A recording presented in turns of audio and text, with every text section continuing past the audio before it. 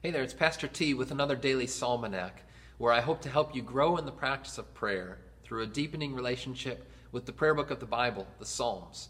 And today we are reading and reflecting upon and praying over Psalm 7. I invite you to follow along in your Bible or to close your eyes and listen as I read. O Lord my God, in you do I take refuge. Save me from all my pursuers and deliver me, lest like a lion they tear my soul apart, rending it in pieces with none to deliver. O Lord my God, if I have done this, if there is wrong in my hands, if I have repaid my friend with evil or plundered my enemy without cause, let the enemy pursue my soul and overtake it, and let him trample my life to the ground and lay my glory in the dust. Arise, O Lord, in your anger. Lift yourself up against the fury of my enemies. Awake for me. You have appointed a judgment. Let the assembly of the peoples be gathered about you. Over it return on high. The Lord judges the peoples. Judge me, O Lord, according to my righteousness and according to the integrity that is in me. O let the evil of the wicked come to an end, and may you establish the righteous, you who test the minds and hearts, O righteous God. My shield is with God, who saves the upright in heart. God is a righteous judge and a God who feels indignation every day. If a man does not repent, God will whet his sword. He has bent and readied his bow. He has prepared for his deadly weapons, making his arrows fiery shafts. Behold, the wicked man conceives evil and is pregnant with mischief and gives birth to lies. He makes a pit, digging it out, and falls into the hole that he has made. His mischief returns upon his own head, and on his own skull his violence descends.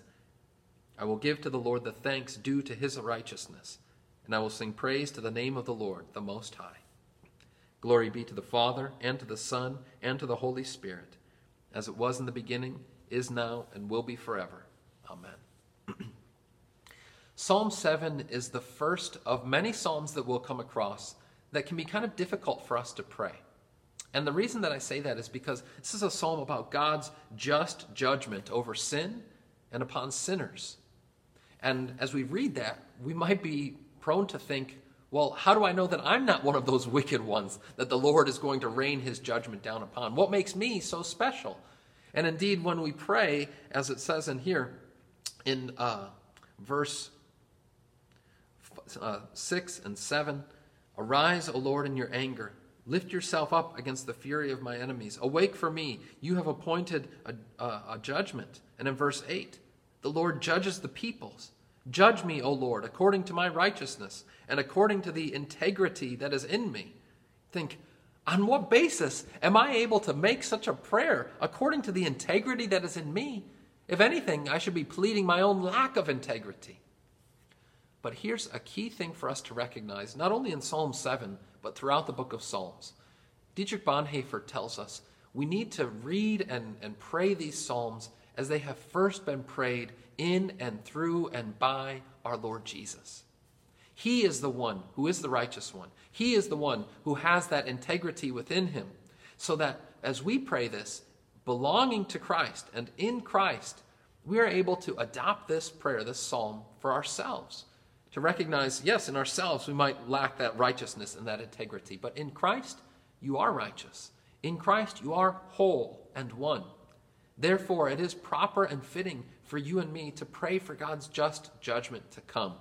Indeed, we pray for our enemies, that they would repent, that they would turn, that they would not face the just judgment of God and the wrath that awaits those who refuse to repent. But we can, with confidence and even with a sure sense of steadfast peace, pray for God's judgment to come, knowing that he is going to sort out the evil in this world, that it will not have the last word. So if you come across a psalm like Psalm 7 and others, where it gives you a little bit of pause and you think, I can't pray this in myself, you're right. But you can and you should pray it in and through your Lord Jesus. Let's do so right now. Dear Lord Jesus, we thank you that you are the just judge, but you are also our advocate. You are the one who pleads on our behalf, and in you we are righteous, we are holy, we have been made people of integrity, through your shed blood and through your Holy Spirit that dwells within us. And so we do pray, Lord, for your judgment to come on all evil in this world. Sort it out, Lord. Restore your world. Put it back to rights as you originally intended it to be.